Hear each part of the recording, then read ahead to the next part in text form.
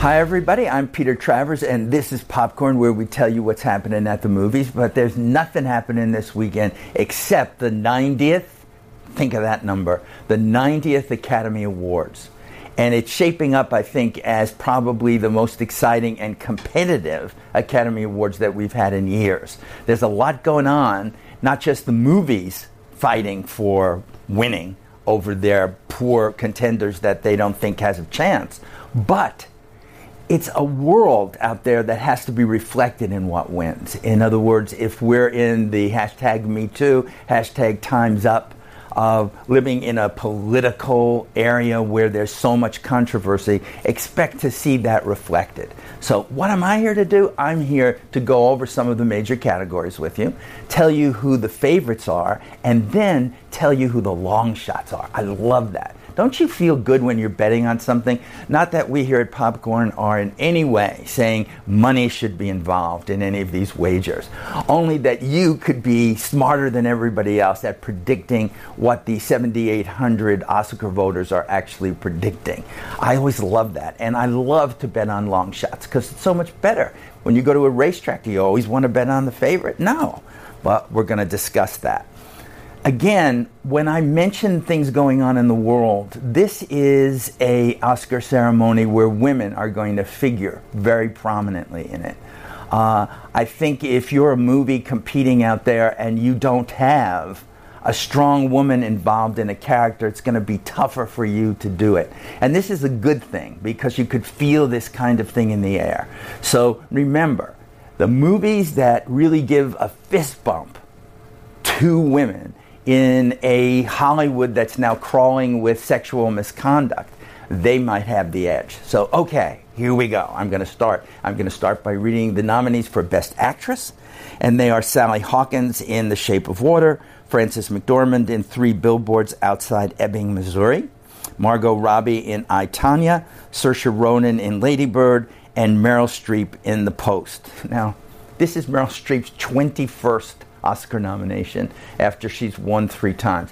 I don't think that's going to happen again. It's just, it seems too much. Sorry, Meryl, I can't do this. But who is the favorite? Who is the strongest woman out there in movies this year? It's got to be Frances McDormand in 3 Billboards. I mean, here she is, a mother who is basically giving hell to the police in her town because they have not solved the murder of her daughter. And she's not going to take it anymore. She's mad as hell. She's going to come out and do this. Frances McDormand does almost no self-promotion for herself, but anyone who sees 3 Billboards is going to say, I like her. I like her fire. I like what she's doing. So the favorite, definitely. But who's the other woman in there if you were going to play a long shot? I would say that is Sally Hawkins in The Shape of Water.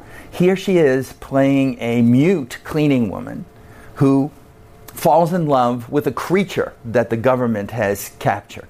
This person, if he's even that, who everybody else rejects, and the government wants to kill that creature or use him for experiments. Instead, she wants to understand him and love him and be tough. So, want to do the long shots? I would go with Sally Hawkins. Plus, the Academy loves it when you have to do all that acting without being able to speak. So, I gave you that one. I'm going to jump to Best Actress in a Supporting Role because I'm starting with the women. I'm telling you, it's a big year. Here we go. Allison Janney in I, Tonya, Leslie Manville in Phantom Thread, Laurie Metcalf in Lady Bird, Octavia Spencer in The Shape of Water, and Mary J. Blige in Mudbound. There's a tough woman this year that I thought should have been in this category, and her name is Tiffany Haddish, and she was in Girls Trip.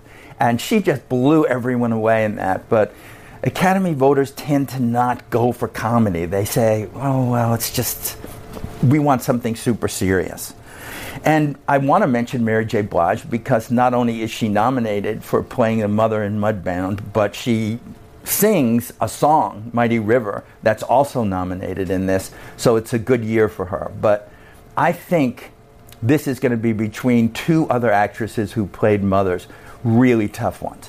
The favorite in this category is Allison Janney in I, Tonya. She is the mother from hell as Tonya Harding's mom, who has given this child nothing but abuse through her entire childhood and has set her out there into the world. Allison Janney does nothing, absolutely nothing, to make this character sympathetic.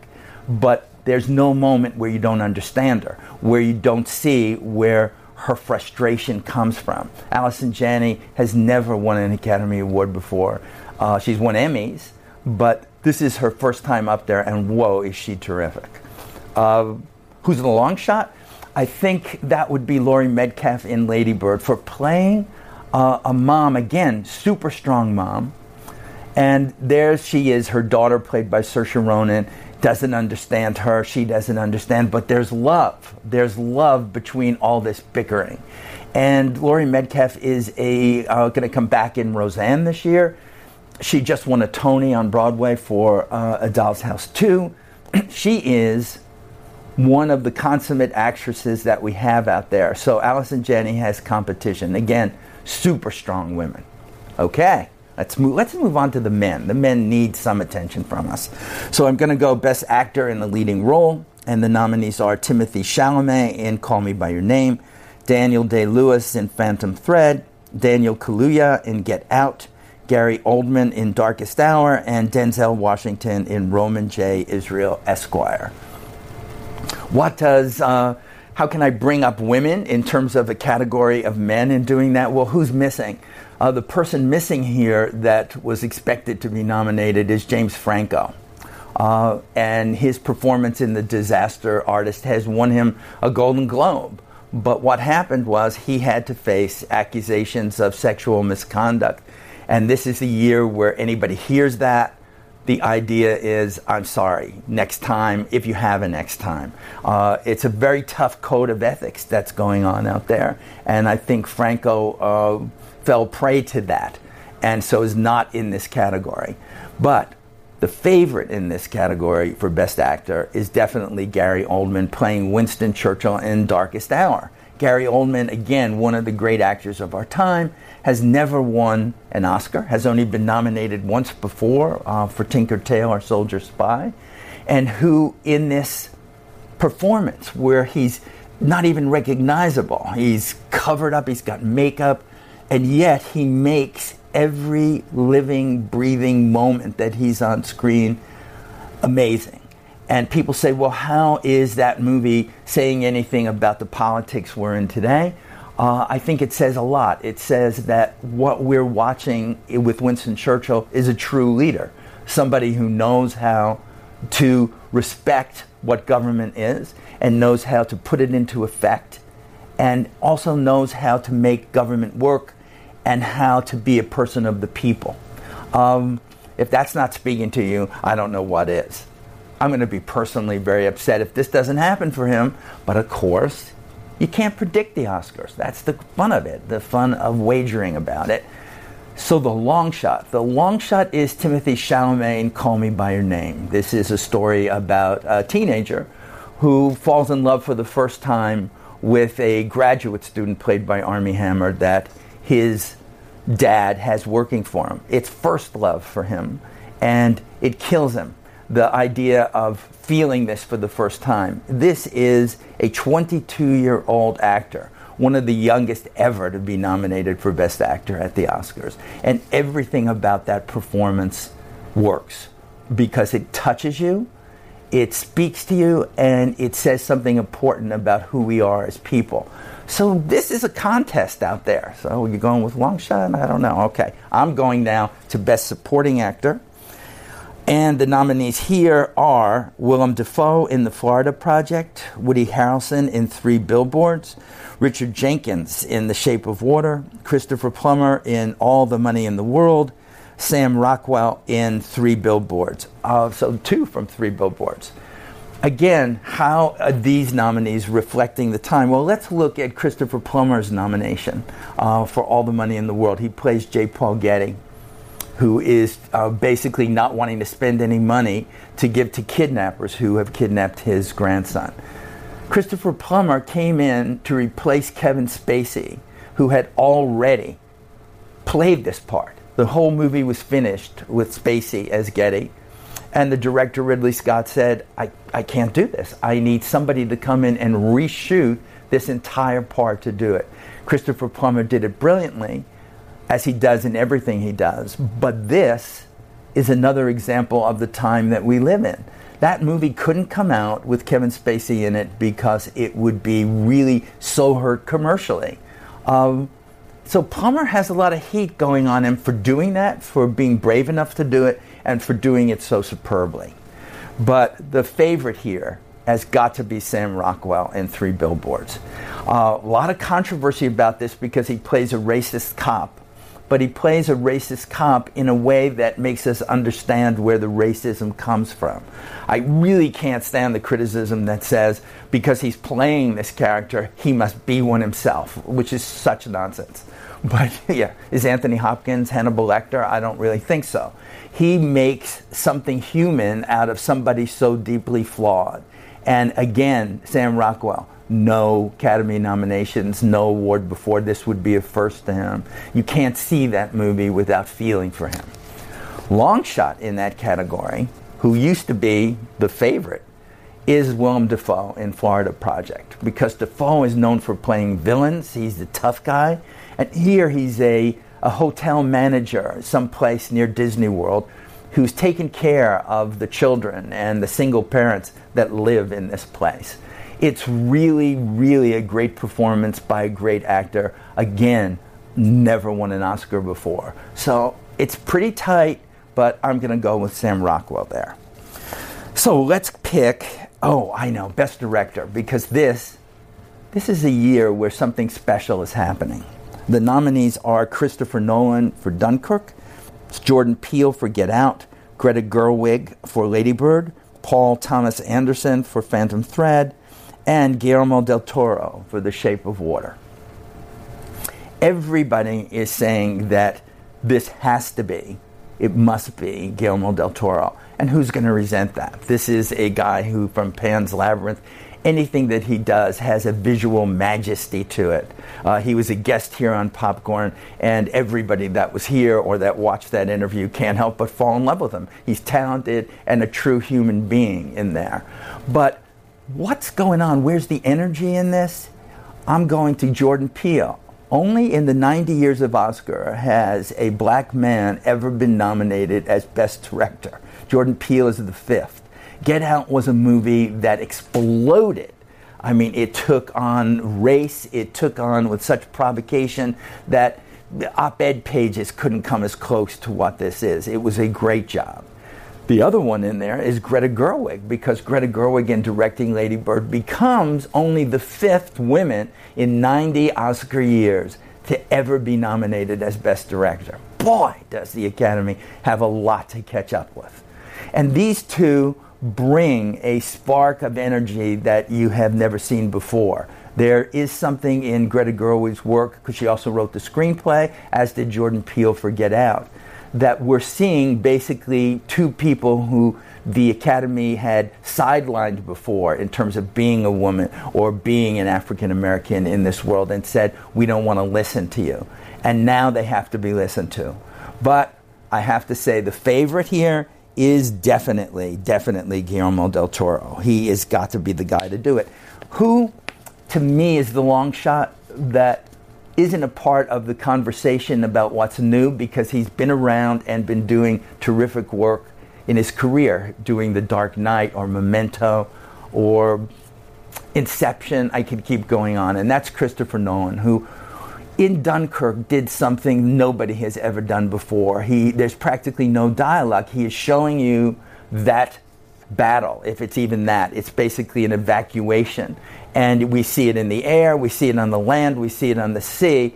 Brilliantly done by a director who has never even been nominated for what he's done before. So Chris Nolan, if Guillermo has to lose, and I don't even want to use the word lose about that, he would be my choice for doing that. Okay, the big award that everybody talks about and argues about the most is Best Picture. So I'm going to read the nominees. Call Me By Your Name, Darkest Hour, Dunkirk, Get Out, Lady Bird, Phantom Thread, The Post, The Shape of Water, and Three Billboards Outside Ebbing, Missouri. The Shape of Water has to be the favorite. It has 13 nominations. The closest one to that has 8 is Dunkirk. Something about The Shape of Water and its very strong woman, this mute cleaning lady played by Sally Hawkins, is saying something, though, about a larger world, about immigration, about what's foreign to us, about what scares us. Directed by a master in Del Toro, who should be joining his buddies, as they call them, the Three Amigos, Alfonso Cuarón, who won an Oscar for Gravity, and Alejandro Iñárritu, who won 2 Oscars already for The Revenant and for Birdman. And this is his chance, so the Three Amigos can have it. I think Shape of Water will win this. I used to think, and I was going to name this as my long shot, that Three Billboards was going to be the one to give it a challenge, because, again, the strong woman again.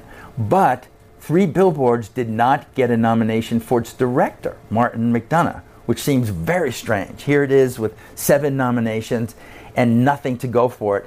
It's not like you can't win. Ben Affleck was not nominated for directing Argo, and Argo still won Best Picture, so this is kind of a big deal.